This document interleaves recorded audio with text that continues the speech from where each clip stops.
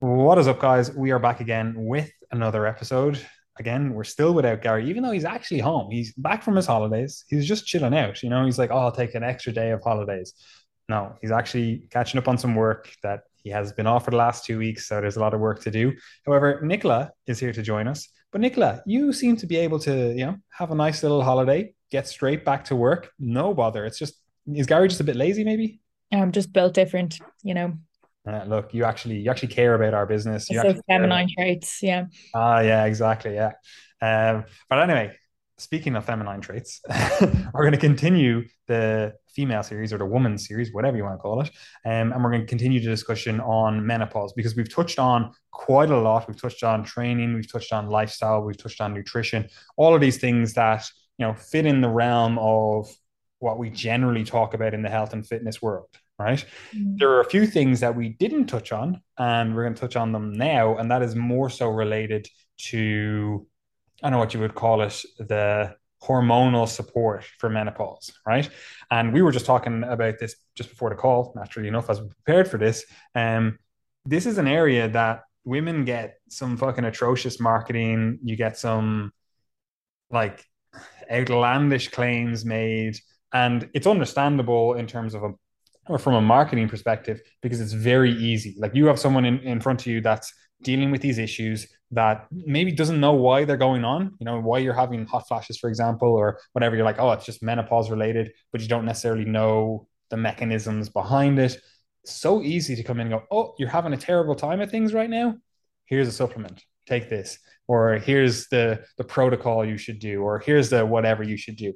And it's definitely predatory. But look, that's the world we live in. So hopefully, at the end of this episode, you'll be able to look at all these practices and go, yeah, that's probably not great. Now, we're obviously not going to touch on all the different various supplements that you can be taking. If you go back and listen to the like nutrition and lifestyle stuff that we've been talking about with regard to menopause, you'll see that you know you're probably better off focusing on that stuff. Like there was a reason we didn't mention a million and one supplements when we're talking about the diet, because they're just not that effective. However, that doesn't mean that we shouldn't consider some things, right? And this is especially true when we're talking about we'll call it hormonal support for menopause. And what we're really talking about there is some sort of hormone replacement therapy, right? And within that, there are varying degrees of, I don't know what you call it, intervention, I suppose, right? There's from the like low level intervention, which we'll talk about because this is where a lot of the marketing goes on, because some of these are like over the counter. So if you're easily able to sell this to people, people are going to try to sell it to people, right? And then you've all the way up to like pharmacological stuff, which some people are hesitant to even think about, especially if they're being told that, oh, there's this quote unquote natural herb or whatever that does the exact same thing, right? So we've a lot to cover in this. Where do we start? Where do we even start with this, Nicola, in terms of where do we think like hormone replacement for menopause? What like why are we replacing hormones? What, like, I know we talked about it before in terms of, okay, the menopause, we're basically getting this like flat line, as we said, of the various hormones. Again, if you haven't listened to the last two episodes, I think it was maybe even three episodes where we've been talking about this, go back and listen to them now. But we're getting this flat line of hormones. So if we just replace those hormones, is that the goal? Like, what's the story here?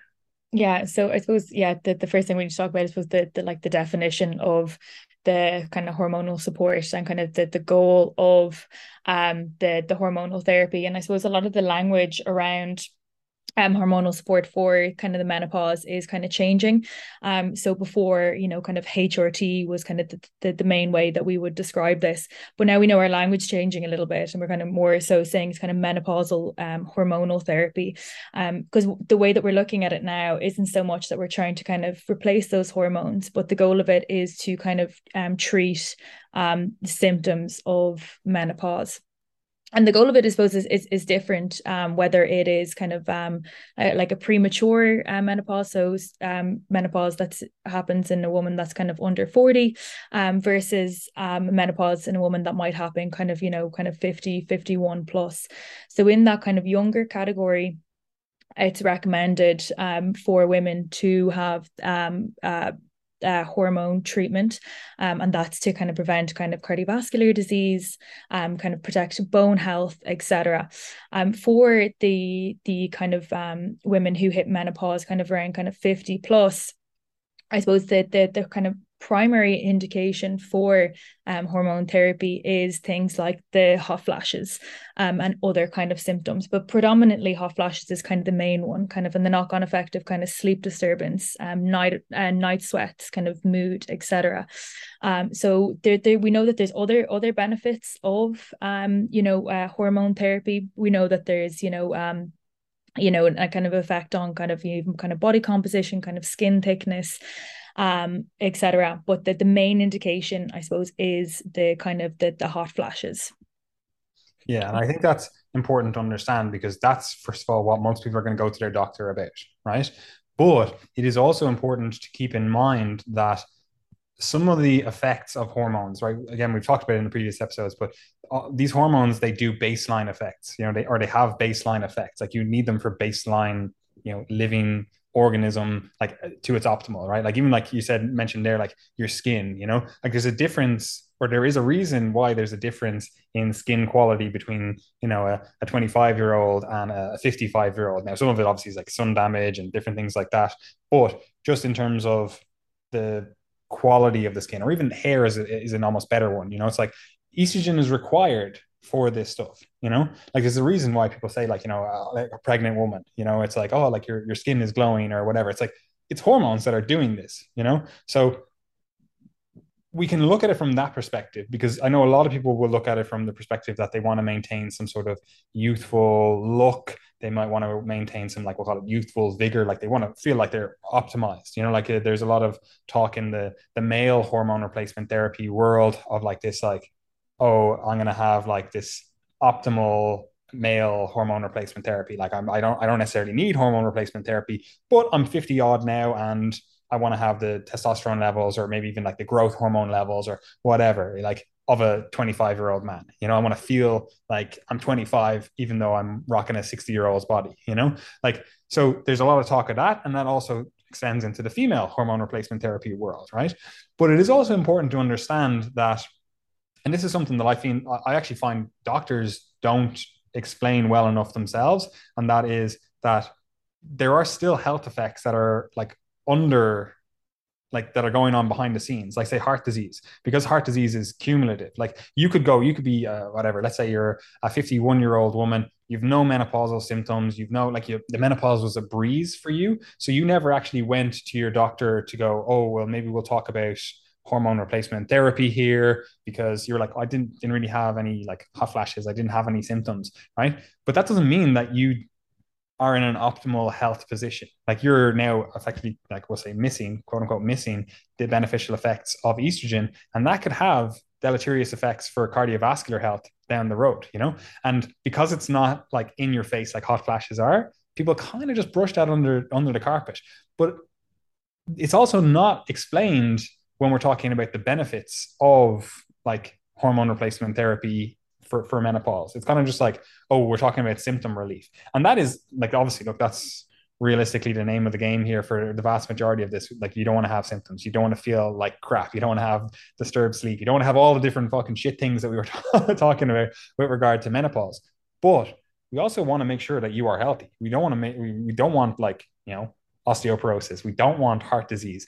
And I feel like those things are kind of underplayed, whereas the like hot flashes are kind of not overplayed, but they get the spotlight. Would you agree with that? Yeah, absolutely. And I suppose where that comes into it, from kind of maybe a GP's point of view, would mostly because, kind of with the guidelines, it is kind of the hot flashes and the symptoms are the main indication. Makes sense. Like Yeah, not yeah, makes sense. Like that's what people are going yeah, to come to you to see, yeah, or come to see you about. absolutely. And then, if like there are side effects, there can be negative aspects of kind of taking kind of HRT. So it's kind of that kind of line where kind of where does where is kind of the line drawn of kind of prescribing this for someone. But it is something like it is something to consider, particularly kind of doing your own research on and talking to your GP about it, and then kind of coming up between yourselves, is it something that's gonna benefit you. But it's not something that I suppose a GP really is able kind of off the bat, okay, you're coming into menopause, we should think about getting you on HRT. It kind of has to be, I suppose, nearly a kind of collaboration really kind of between the GP and the patient. Yeah, and this is one of those things where it's like there basically is no zero risk intervention. Like if you go, oh, I'm not going to go on HRT in any form, like Yeah. there are risks associated with that. Whereas if you go on HRT, there's risks associated with that, Mm. Or well, we'll talk about some like low level interventions here now in a second. Like there is no zero risk. Like if you do nothing, there's risks. If you do something, there's risks. So you just have to go in informed and go, well, where do I feel comfortable? Like where fits in? And we're not going to be able to answer that in this episode. We might give you some information here, but look, again, I've said it multiple times through this series and multiple times in my life. I'm an idiot, right? Wouldn't be following my advice. Like, yeah, I might go, this is my interpretation of the science, but this is something you're going to have to talk to your doctor about. Like if you joined the team here, like say you wanted to work with someone to help you through this, you wouldn't be talking to me. Like I might have some information and some knowledge about this stuff, but you're going to be talking to Nicola. Nicola is going to be the one that goes, okay, we need to have a conversation. And if like you're not going to be prescribing someone something, so you're going to go, okay, well, let's talk to your doctor about this. So even within us, we're going to refer out, even though like Nicola, you are a doctor, etc.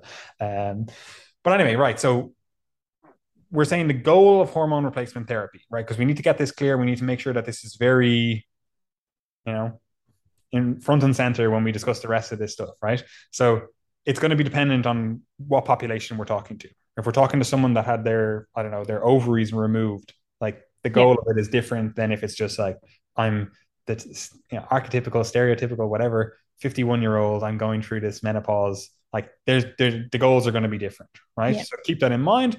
The next thing then is we're really talking about support. We're not talking about like replacement. Like it's a subtle change, Yeah. it's a subtle change in the words, but it actually does have ramifications. So we're just talking about, okay, there's a certain level of hormones that the body needs that unfortunately right now they're not making, right? And we want to support the body, right? And this is important to understand because as we've talked about in previous episodes, like you could be, only halfway through your life at 51 years old, especially with modern medicine, etc. Like, so you could be only halfway through your life. And if we're talking that these hormones have like baseline effects, do you want to go the rest of your life without them? Right. So again, we're talking about support, right? Then we're really talking about reducing symptoms because that is what most people are going to go to their doctor about. So we have to keep that in mind that these hormones or these interventions that we could potentially bring in, they're going to reduce the symptoms potentially reduce the symptoms that you're experiencing at this time, right?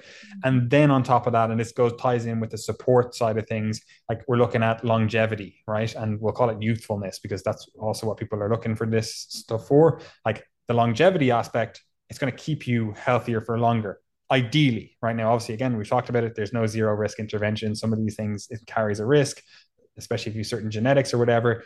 But as we've talked about in previous episodes, like you basically get more of a male health risk after menopause, like your quote unquote female privilege is you don't have to think about heart disease as much as men have to think about heart disease until you hit menopause. And then it's something that you're like, right, now I really have to be on top of this stuff.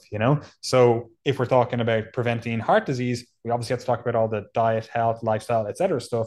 But that also we need to talk about for women at least, we need to talk about there's a hormonal side to this as well, right? So from a longevity perspective, and obviously there's other disease risks and whatever, we've talked about them in previous episodes. We're not going to touch on absolutely everything here. But also from like a youthfulness, youthful vigor, even the look of youthfulness, there's that aspect as well. So there's multiple goals. That's kind of what we're thinking about when we're talking about hormone replacement therapy, disease risk, etc. All the stuff that we covered, right? So where does someone start with this, right? So they come to you, Nicola. Maybe it's a family member. They're like, Nicola, where should I start with this? Like, I know you have a lot of clients that are in perimenopause or menopause or whatever, and you have to have these discussions about like, what's the first line intervention, or you kind of have to help people navigate this stuff themselves. And obviously, like in the hospital and all that kind of stuff. Maybe you have to do that as well. Like, where do we start? Yeah, so in terms of the hormone replacement therapy, I suppose it's about being kind of, informed. First and foremost is about knowing kind of, what kind of symptoms you're having, how severe they are, kind of, and how it might be kind of impacting your quality of life. And then I suppose, like you were saying, I can talk to my clients about this, but of course I'm not going to be kind of recommending anything, or prescribing anything, because that's not my role as their coach. That is something that you'd want to be, again, linked in with your own kind of doctor about. But definitely, it's something that we can kind of discuss and kind of, again, just help you kind of be more informed about that. But you're looking at kind of symptoms, quality of life, and as well, if that is kind of a route that you want to go down, kind of the hormonal therapy, it's about kind of weighing up that kind of, benefit versus risk. So a lot of the hormonal therapy, that the greatest benefit is kind of seen within kind of the first kind of 10 years of kind of reaching menopause. So, kind of really kind of women kind of under 60 that are generally kind of, healthy but kind of symptomatic, that also don't have any, contraindications of kind of hormonal therapies. So that's like, kind of breast cancer, previous history of stroke, coronary heart disease, etc., liver disease. Um, and then after that, that you're looking at kind of the different kind of preparations kind of hormonal therapy.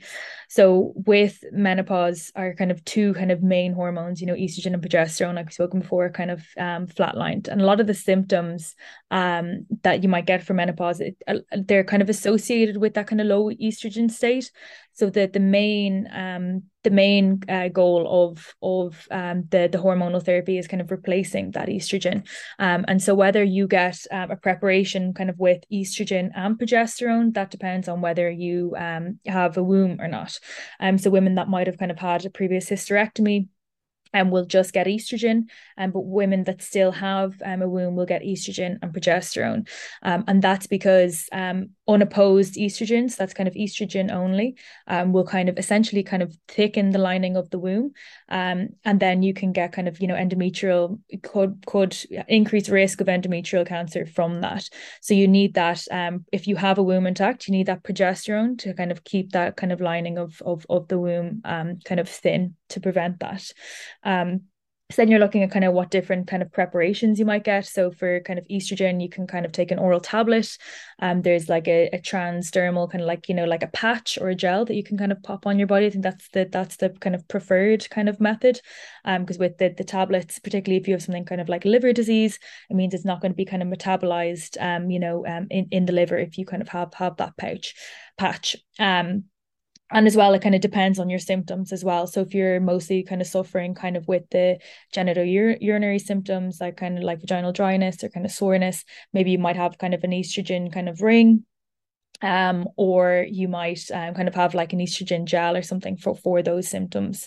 And then kind of replacing progesterone, again, you can kind of take that orally, or a lot of women will kind of have the Mirena coil, which again just kind of has like a coil that's kind of inserted and then will kind of locally kind of excrete progesterone kind of into the womb. Hmm. Um, and then other thing, again, it completely depends on kind of the woman's symptoms, like kind of testosterone is something else that can be added, particularly for kind of energy levels, libido. But again, that's kind of, it needs to be kind of assessed by your doctor. It's not kind of the usual, but it is something that can be given as well, and that's usually kind of like a gel. Yeah, 100%. And there's one thing I just wanted to touch on there because look, we basically said in this, you're going, okay, so there's a few different hormones that we want to potentially support, or like we'll call them like replace, even though we don't like that word, right? Support, right? So there's a few different hormones that we're looking at, but something that you said there that I want to just touch on because I think it is actually important, especially later on for this discussion, is that Mm-hmm. this is something that it's really the first 10 years, we'll call it post menopause, or this kind of like sub 60. Well, if we're saying the average age is 51 or whatever, it's like it's kind of the first 10 years that seems to get the most benefit of this. Mm. And we kind of touched on this before we started this call, but does this mean that this is something that you kind of need to be thinking about now? Let's just say you are a 40-year-old, or even like I actually think even like, in your 20s, you should be thinking about this stuff, just to have it in your head. It's like it's one of those things where it's like, oh, you should have an idea of like if you were to get, I don't know, killed or something, die, do you want to be an organ donor? It's something that's like Mm. you should have that in your mind. I know in organ donors in Ireland it's a little bit different, but anyway, but it's like something in your mind you should have already thought about. I think it's kind of the same with the menopause, because look, you could literally have to go through menopause at fucking 21, you know? So it's like, this is something that, in my mind at least, you should be thinking about or have an idea of what you would prefer. And obviously that's going to be changed by what your doctor describe or thinks is best for you and all that kind of stuff. But why are we thinking that? Like, why, or first of all, would you agree with that, that this is something that you should be actually prepared ahead of time for? And then also, like, why can we not just go, oh, look, I went through menopause like 5 years ago. I'll just start, hormone replacement therapy now. Or I went through menopause 10 years ago. I'll just start hormone replacement therapy now, like, is that bad? Is that something that we should be against? Like, what's the story there? So I think, like you're saying, I think it's always important to be informed. Like I think, a lot of women in kind of, in their 20s and their 30s won't have a clue about kind of hormone replacement therapy. They won't have a clue about what the options are. And then it's only kind of when they're having these symptoms that, then they might start kind of, kind of learning about it or talking to other people about it. So it's something that, again, we're kind of not taught in schools, but it's something that I think, is important to have these conversations early, and to know kind of what other kind of symptoms other women are going through, and what's worked for them. Again, being able to talk to your own mother about it, maybe why she went on it or why she didn't, is equally important.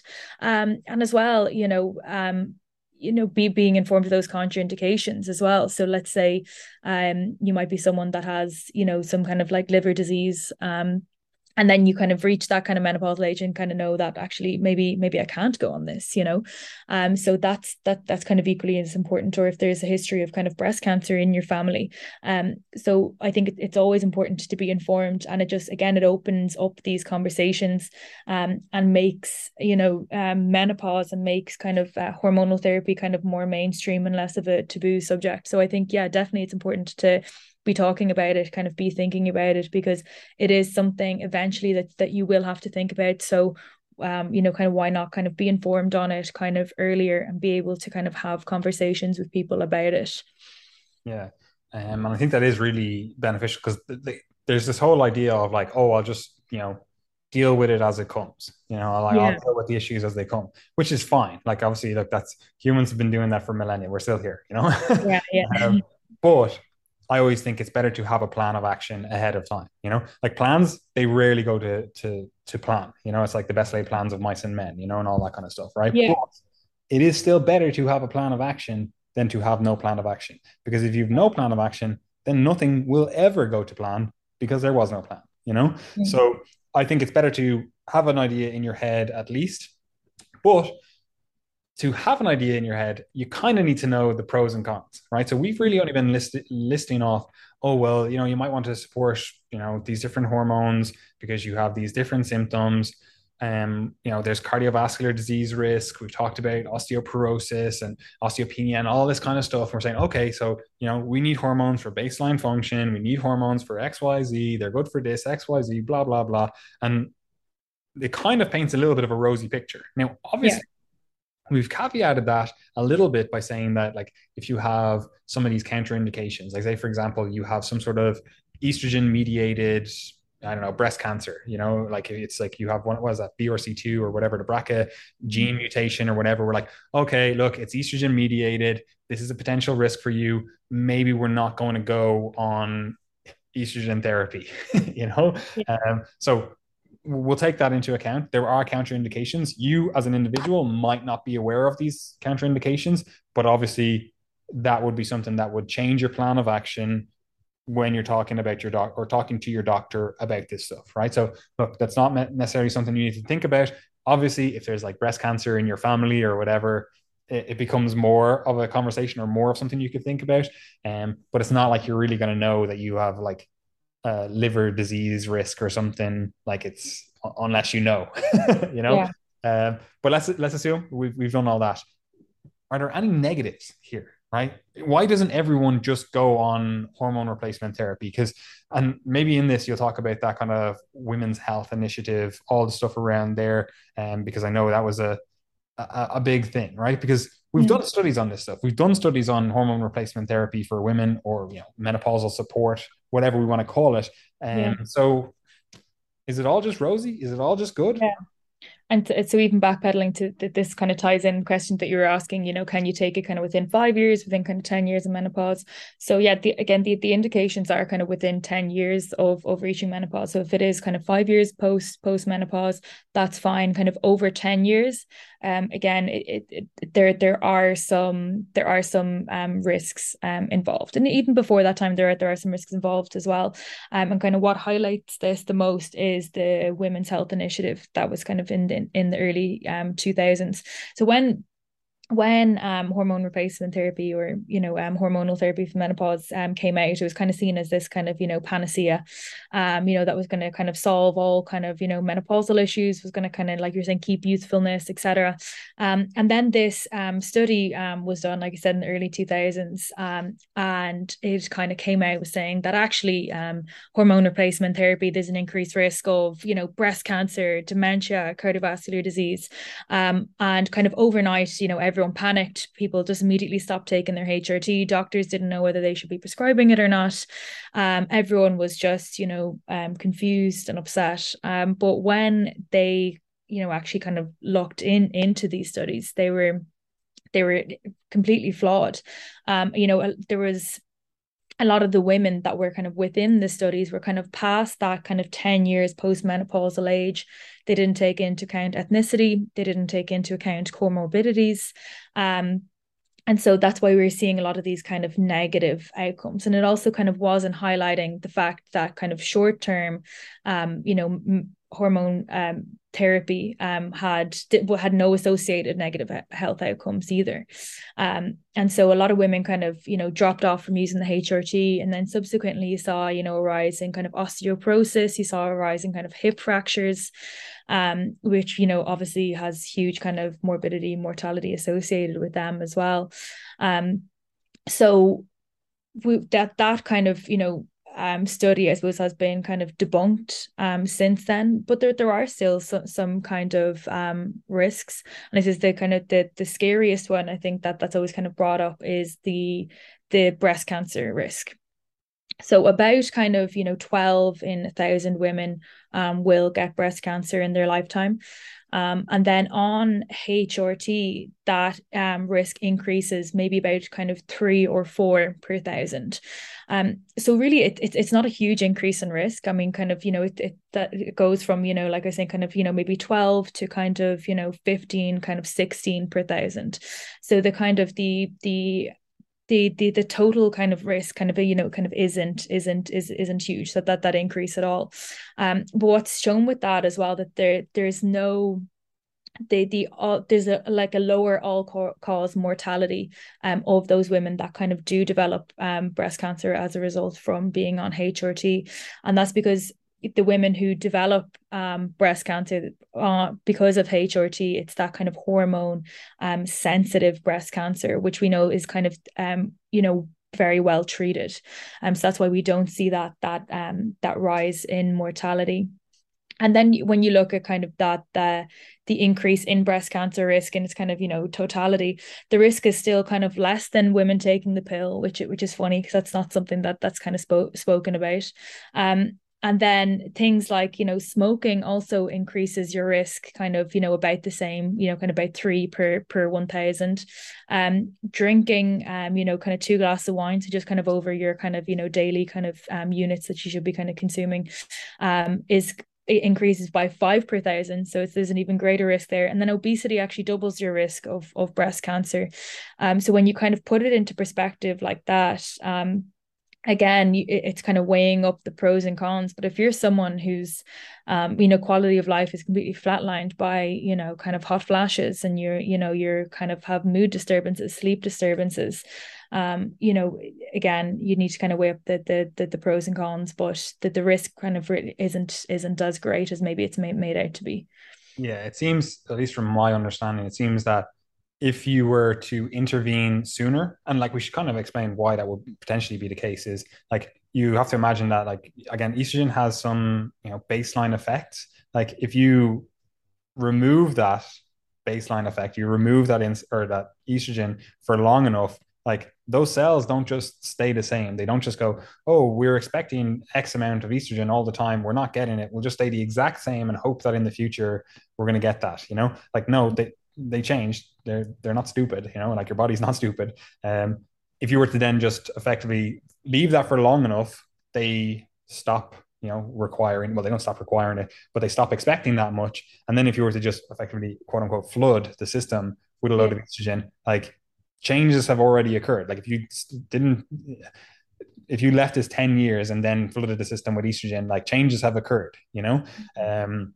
So we have to take that into account. That's effectively why this is very like crappy explanation, but let's just leave it at that. So that's potentially why. But then when we're talking about this like breast cancer risk, like this is something to really keep in mind, that you potentially increase your risk of breast cancer by going on hormone replacement therapy or any of these, like we're using breast cancer as a like a whatever you want to call it, an example, I suppose, right? Yeah. But there are other estrogen mediated cancers and other estrogen mediated whatever that are potentially even increased risk if you do go on hormone replacement therapy. But especially when we're talking about breast cancer, the thing about it is there's clearly a risk associated with going on hormone replacement therapy for breast cancer, but it is those estrogen mediated breast cancers, right? Which seem to be the most easily treated, right? So yeah, you've increased your risk, but you've increased your risk with the cancers that we know, or at least we are better able to deal with, right? So you might get cancer. So if we look at just cancer occurrence outcomes versus if we look at mortality, which is actually what people care about, like no one really cares if they get cancer and it's like, all right, it's easily treated. Like, yeah, obviously it's a harrowing event. Obviously, like it's an emotional roller coaster here, but it's not like you're going to die, right? So that is a risk, but it's not a huge risk, even though we're talking about like whatever 3 to 4 per thousand increase.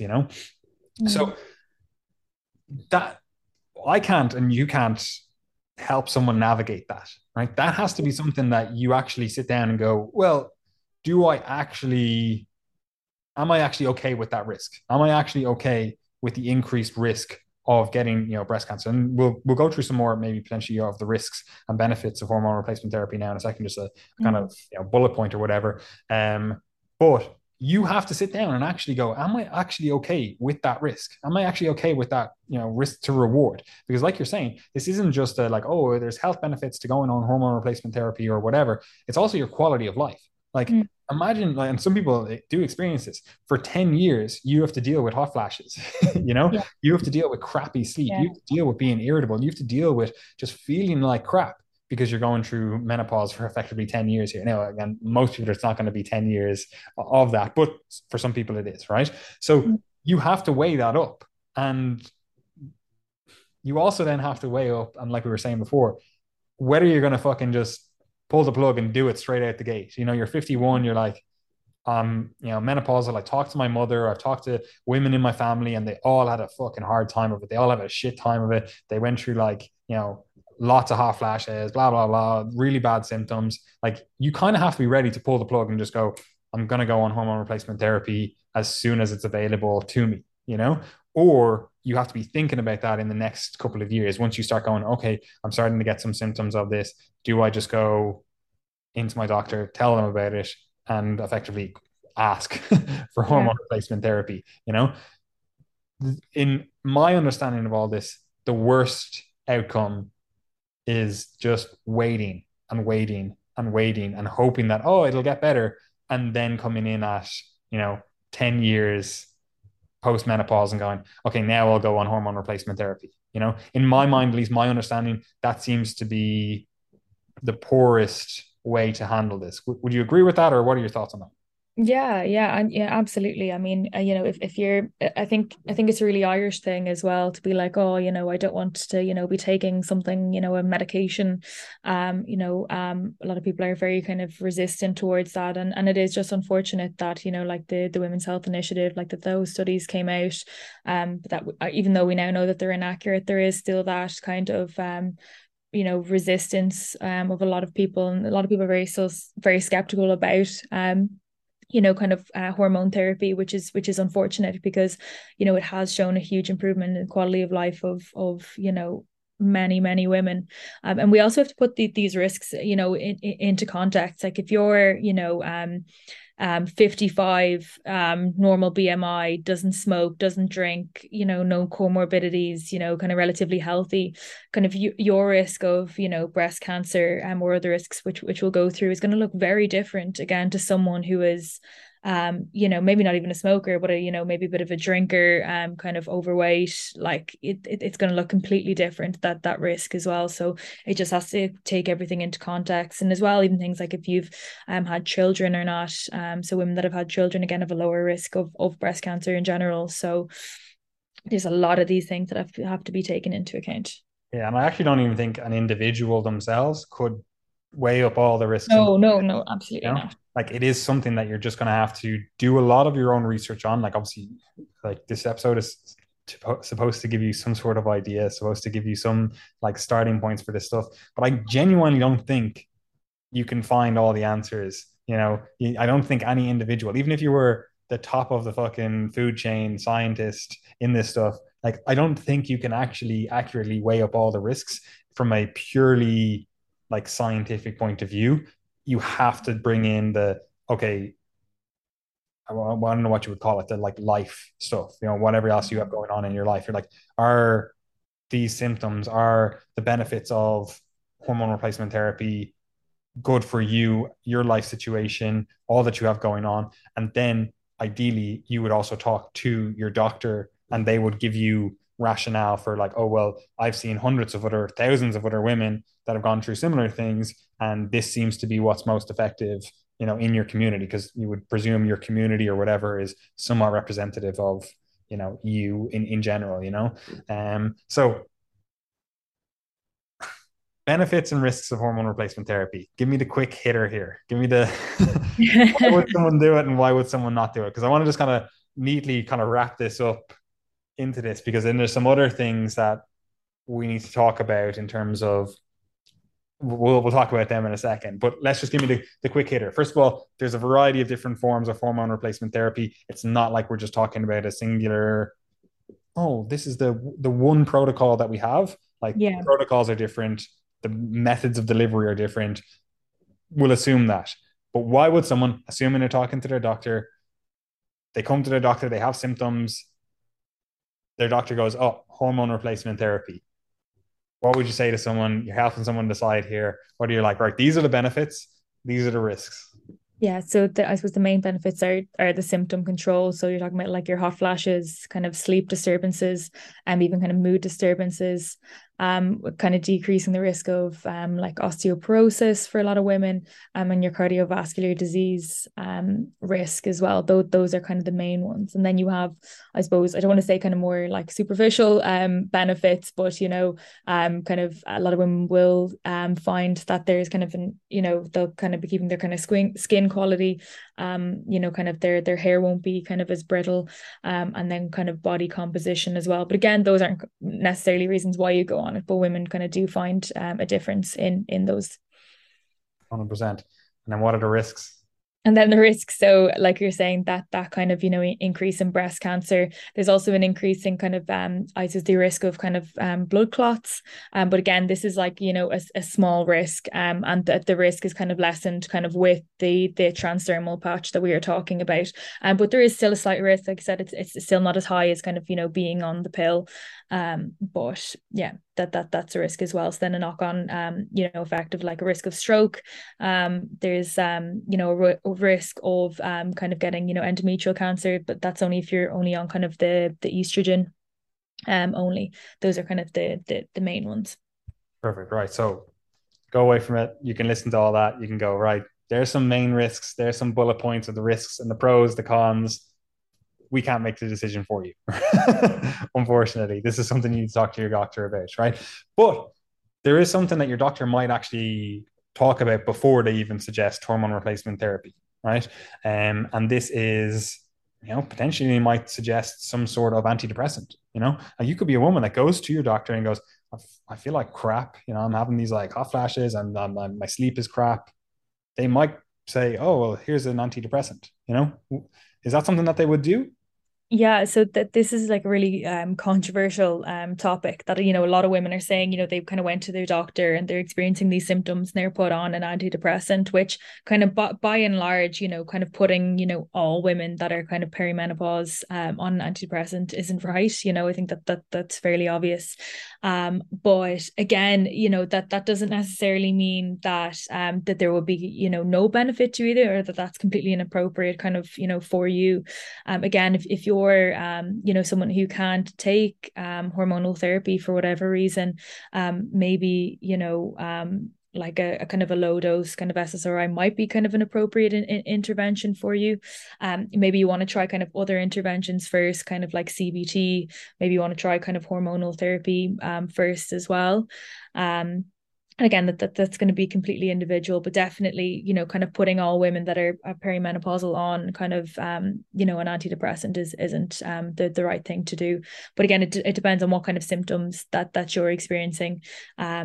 So Yeah, and this is a hard one because you can understand why someone would suggest, oh, here's an antidepressant, right? Like if you come to someone and you're saying, basically, I feel like crap. Like again, these hormones, as we talked about, are required for baseline functioning, and that in turn is about like cognitive functioning. Like this is what people will say, like, oh, when I'm perimenopause or menopause, I forget things, or words don't come to me as quickly as they used to, and I can't hold the same train of thought that I had. And like they'll say stuff like, and that's cognitively related. But also we have mood disturbances. And some of this is related to, lack of sleep or interrupted sleep and stuff like that. But also, again, hormones are related to your mood. And everybody knows this in this day and age. It's like, okay, like we know, for example, like testosterone. If you have someone that has low testosterone as a man, for example, you'd be like, right, you'd probably expect that they're a little bit depressed. Like testosterone is required for this kind of like drive and whatever, masculine energy, whatever you want to call it, right?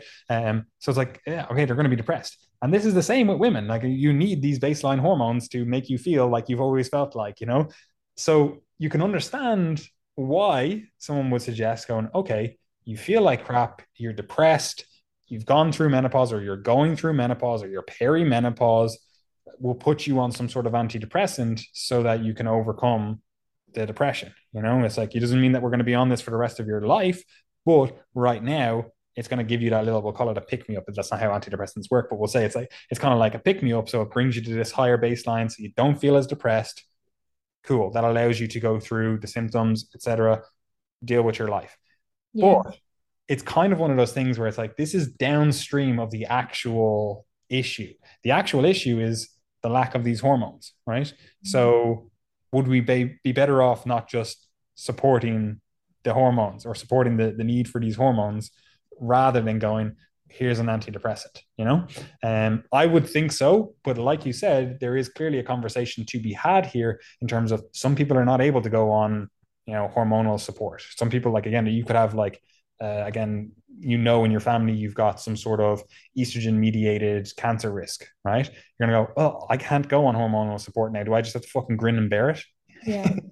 So for them, we can go, okay, we have these other options. And there's actually other options as well, which we will talk on as well. But as a blanket statement, like you were even saying just before, like, Up to Date is a website that like doctors and stuff use to be like, what's the most up to date research? What's the most up to date literature? Hence the name Up to Date, right?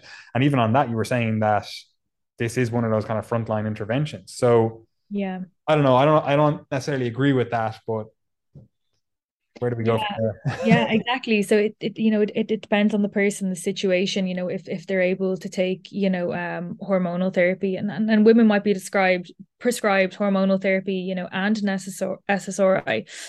So it's completely dependent. Like I think obviously, I think everyone would agree, kind of painting all perimenopausal women with the same brush, and putting them on an SSRI and antidepressant is the wrong thing to do.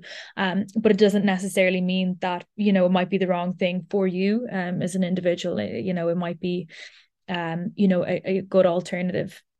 Yeah, And 100%. it just depends. Yeah.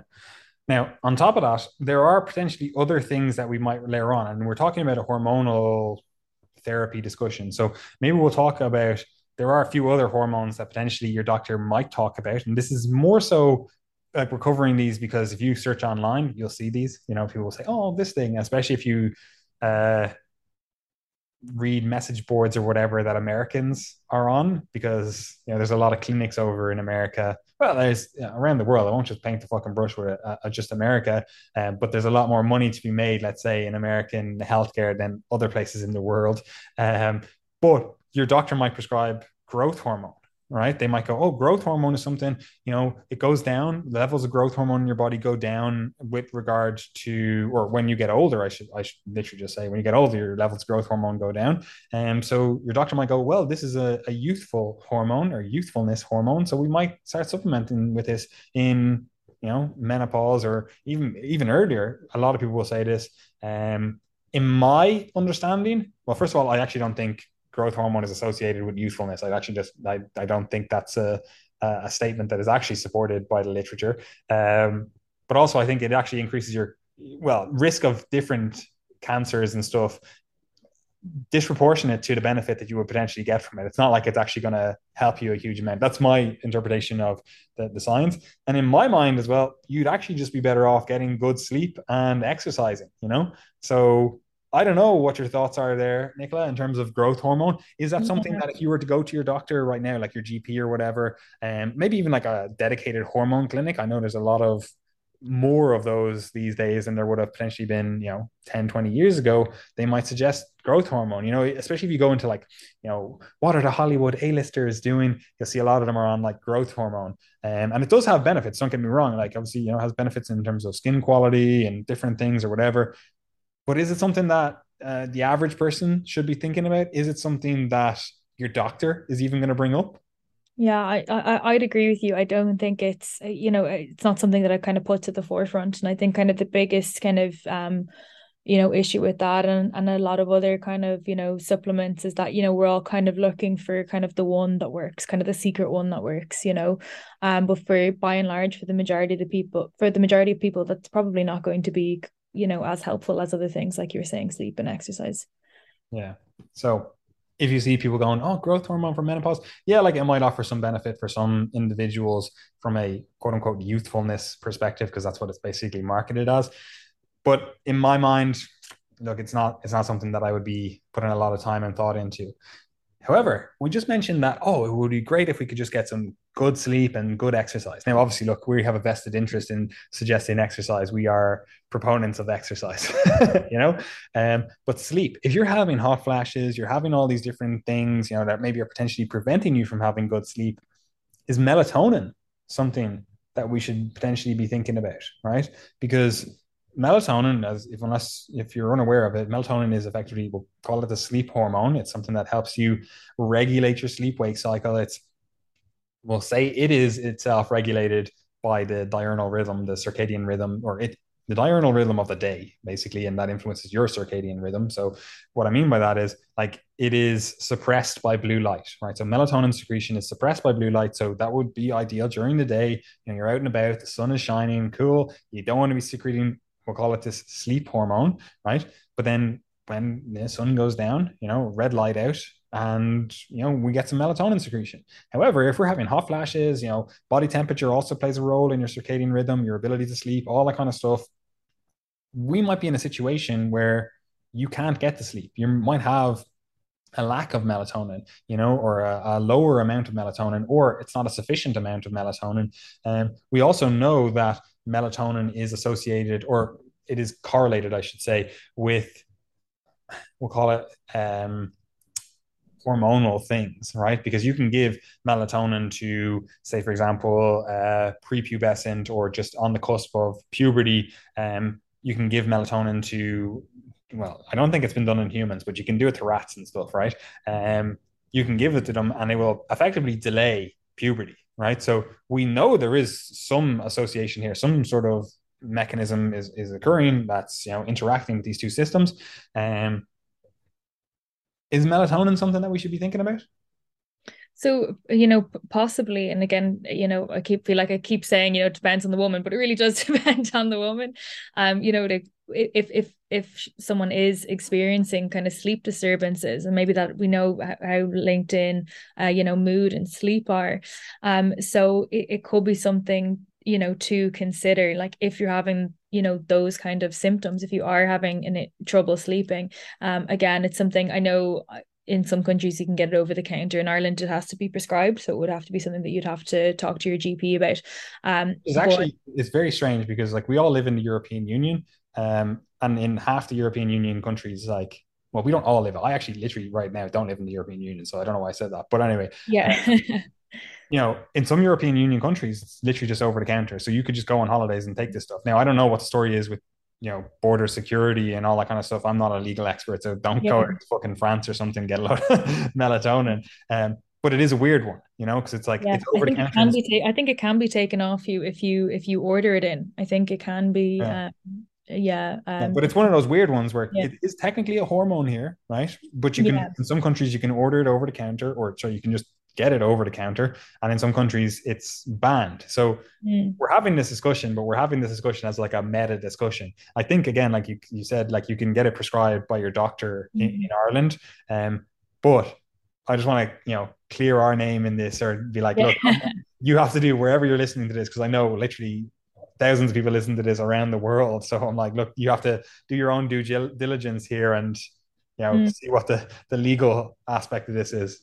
Yeah, so I suppose it's mostly going to help with kind of the onset of sleep, but my big thing would be, if you're not sleeping because of, really intense, like night sweats, kind of is melatonin kind of the right thing for you to go on, or should you kind of be looking down, other routes, kind of, like hormonal therapy routes, and that might be kind of, more effective. Is melatonin just kind of putting, kind of, a band-aid on the issue, or is that something that's going to help? And again, maybe you're someone that doesn't want to take, hormonal therapy or can't, maybe you're not kind of in that bracket, and it just depends. But, that is something else to think about. Am I just kind of, kind of polypharmacy, just taking something to kind of stop a symptom of something else, Which is tempting to do, don't get me wrong. Yeah. It's tempting to be like, oh, well, I'll take this thing for this thing and I'll take this other thing for this. Yeah, But exactly. that Yeah. doesn't mean that that's the best approach. However, again, look, you're going to have to talk to your doctor.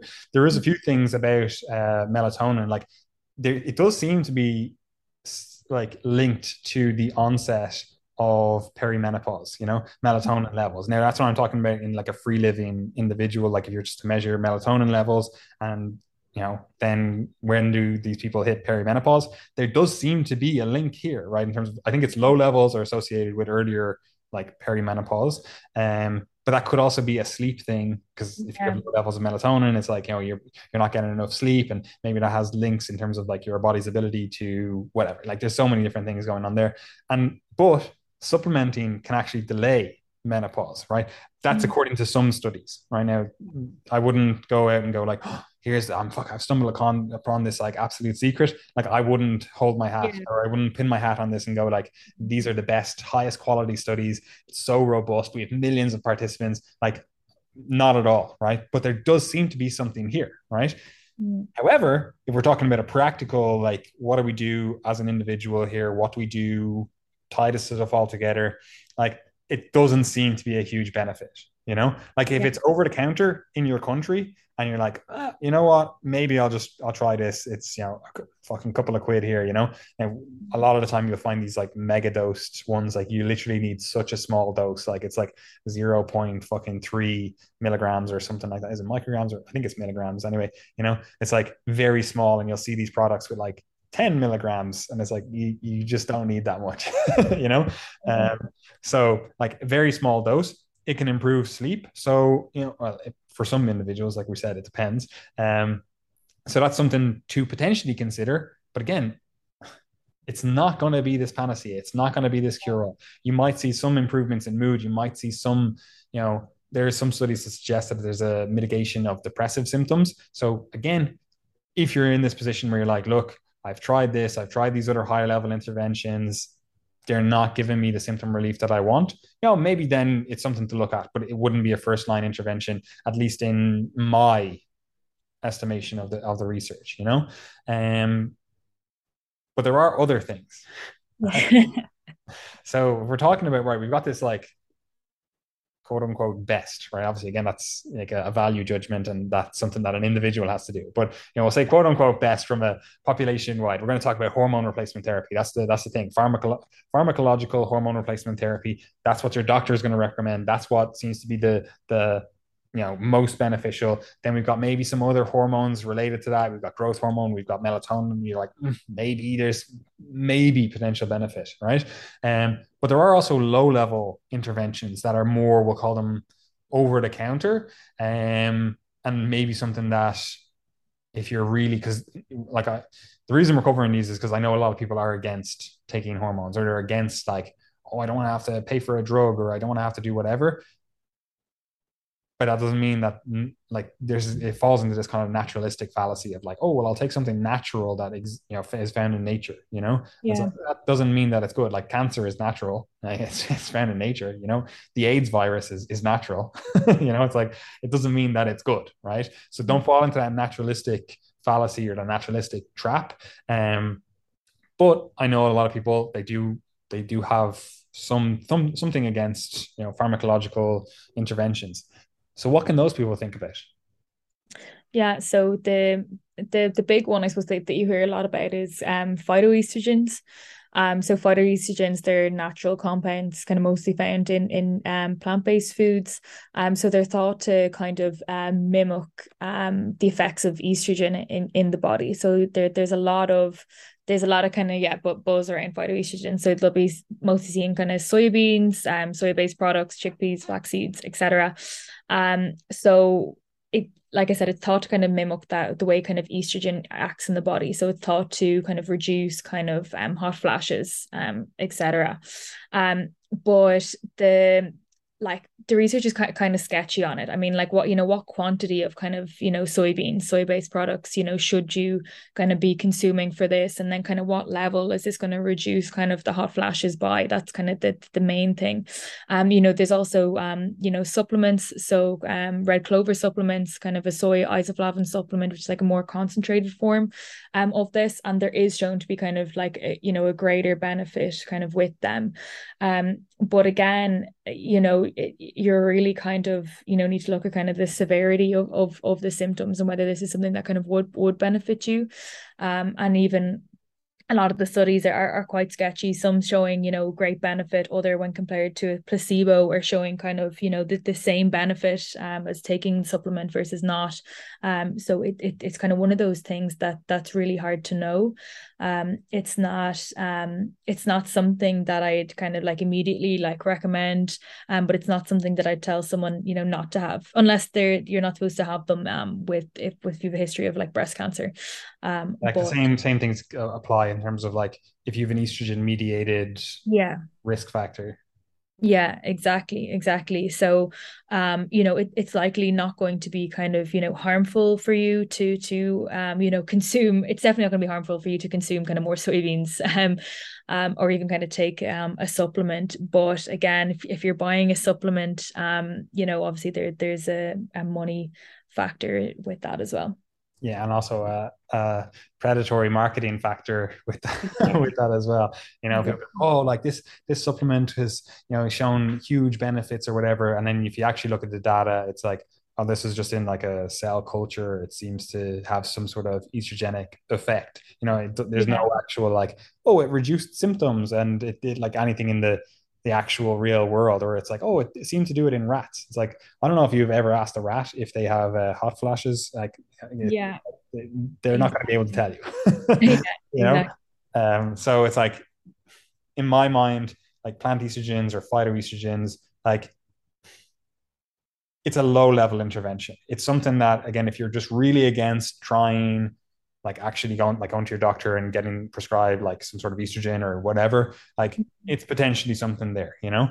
Um, but this is such a low, like small amount of estrogen that it's kind of like, is it really all that beneficial, right? Is it really doing much of anything? Now, estrogen is quite potent. You know, you only need a small amount to get the job done, but it wouldn't be something that I'd be like, oh no, I eat soybeans like or tofu or whatever a couple of times per week, and that means I get enough estrogen. No, like it's not it's not that good, you know. And this is actually it's kind of interesting because like people often forget that like plants do they're living things, you know, like they have to communicate, they have to have like quote unquote hormones here. Like we often forget that, like the stuff where people forget that, like say you get a testosterone, like a lot of people will get like testosterone, whether they're bodybuilders supplementing with testosterone or it's legally prescribed hormone replacement therapy, testosterone. Like a lot of that is made from yams. It's like the actual like cholesterol, if you will, like the kind of backbone. They're basically just made from yam. Yeah. We'll call it cholesterol, and then it's made into testosterone. It's kind of the same for estrogens and stuff like that. So it makes sense, that if we had a sufficient quantity of this, or if we chose foods that had a sufficient amount of this already in them, like this compound that kind of looks like estrogen, that seems to bind to the estrogen receptor, and you get some sort of estrogen signaling, happy days. Mm. But there's so many drugs that we could use that would just do that so much better. Yeah. Notably, we could actually just supplement with estrogen itself or one of the estrogens itself. So it's like, in my mind, look, I'm not going to be bigging up plant estrogens. There's something that maybe you would consider. It's like, all right, look, I don't want to do pharmacology. I don't want to get into any of this like big pharma or whatever ethical, moral, fucking, I don't know, whatever your beef is with pharmacological interventions. You're just like, I don't want to do that. Then the only other hormonal intervention you potentially have here is some sort of phytoestrogen, some sort of plant estrogen. And it seems to be that soy isoflavones and red clover supplements, they seem to be the ones that are most supported, but it's very weak evidence, at least in my mind, at least. Yeah. And there are other things, unless you've anything else to say on plant estrogens. No, no, I think that Yeah, there are other things like you'll often see like DHEA said, oh, like, you go through menopause, take some DHEA, and you can make a mechanistic, rationale for why that would be potentially helpful here. We can say that DHEA we could actually even call it one of the main androgens, so one of the main, like we'll call them male, if you want to use that terminology, hormones for women. So you can be like, all right, if you want to have increases in mood, you want to have some sort of testosterone support for women, like DHEA, maybe it has some benefit here. Now, it also does other things because you can actually get like some aromatase activity. So you can get some increase in estrogen by virtue of increasing testosterone, which then gets converted to estrogen. So there are potential benefits here from an estrogen perspective, because that's the main thing we're thinking about when we're thinking about menopause. But I don't think it's really well supported. A lot of you'll see this on the message boards. Be like, oh, take some DHEA, and you mm, might get some symptom relief. You might get some sort of benefit. Like a lot of people will go on the pill, for example. You'll see this on message boards as well. Some people do recommend it. They'll go on the pill. They'll notice that their strength goes down. They're strength athletes or whatever, and then they start taking DHEA, so they get some sort of testosterone signaling, because some of the pills or whatever have anti-androgenic effects, which is why, as we've talked about in like PCOS and whatever, like it's beneficial for them. But for some yeah. individuals, they might be like, oh, like I'm losing out on some of the benefits that I had from being like quote unquote natural. Wasn't on the pill. So they might take DHEA and go, oh, look, this is actually a huge benefit here. I feel more vigor, I feel strength in the gym, whatever. Again, it's just like masculine hormone or whatever. You're getting these kind of Yeah. like stereotypical masculine effects. So we can see how that could potentially be beneficial in menopause, but I just don't see a huge amount of evidence to be like, this is where I'm going to lay my hat. This is much better than anything else that we could potentially do. Like it's there. It's something that, maybe you can consider, but for the vast majority of people, I just Yeah. wouldn't even consider it. It's Yeah. also, again, similar to melatonin, it's illegal. over the counter in a lot of countries, you know? So it's one of those things where you're like, all right, you actually have to now think about the legal whatever obligations or whatever you want to call them about potentially getting this supplement, so unless you have anything else to say for that, it's not something that I would be recommending. Yeah, I agree. Yeah.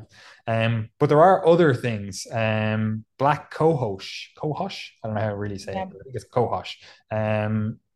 You see that often recommended. What's the story there?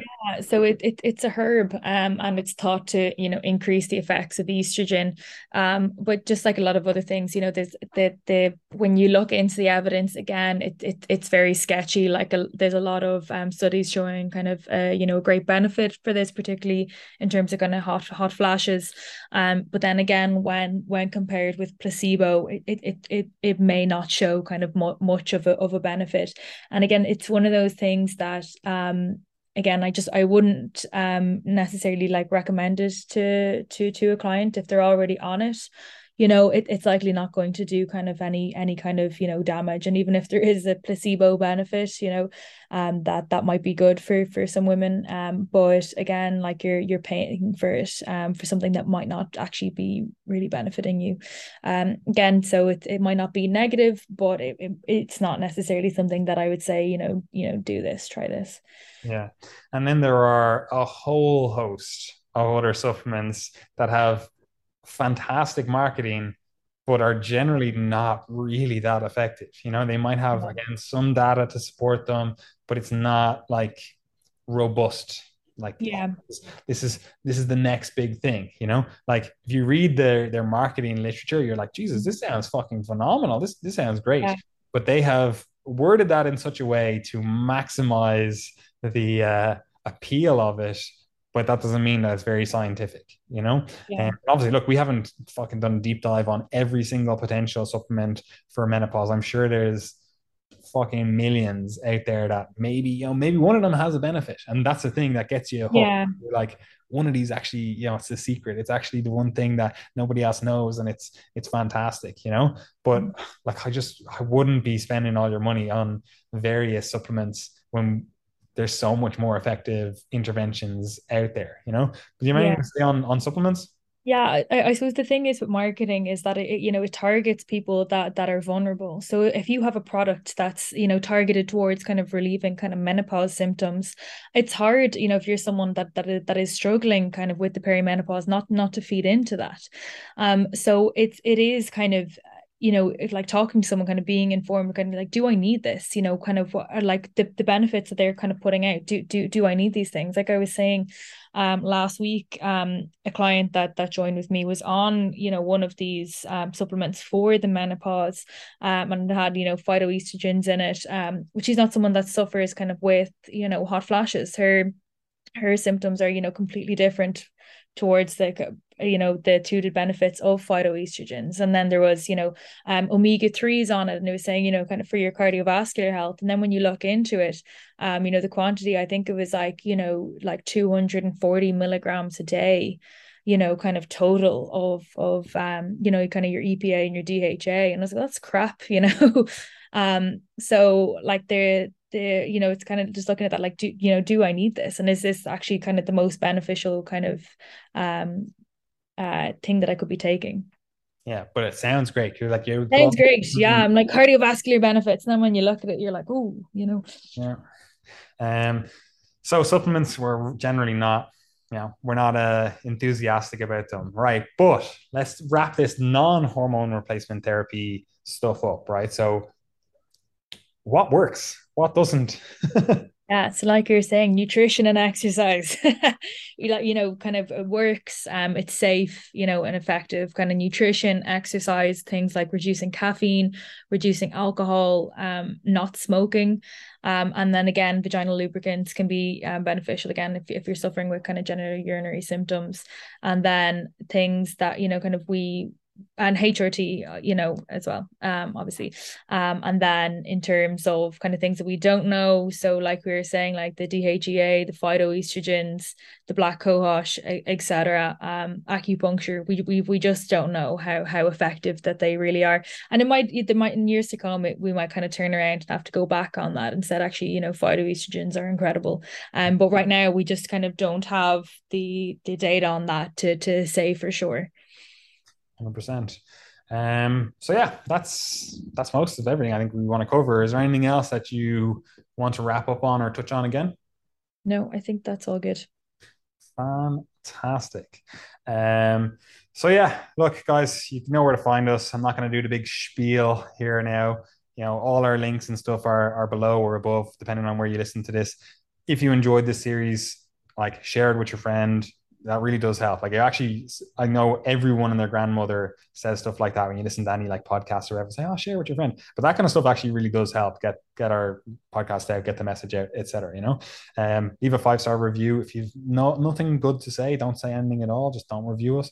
5-star reviews only. But yeah, if you can leave a review on whatever podcasting app you listen to, like that's obviously much appreciated, and it is beneficial and helpful for our company, etc.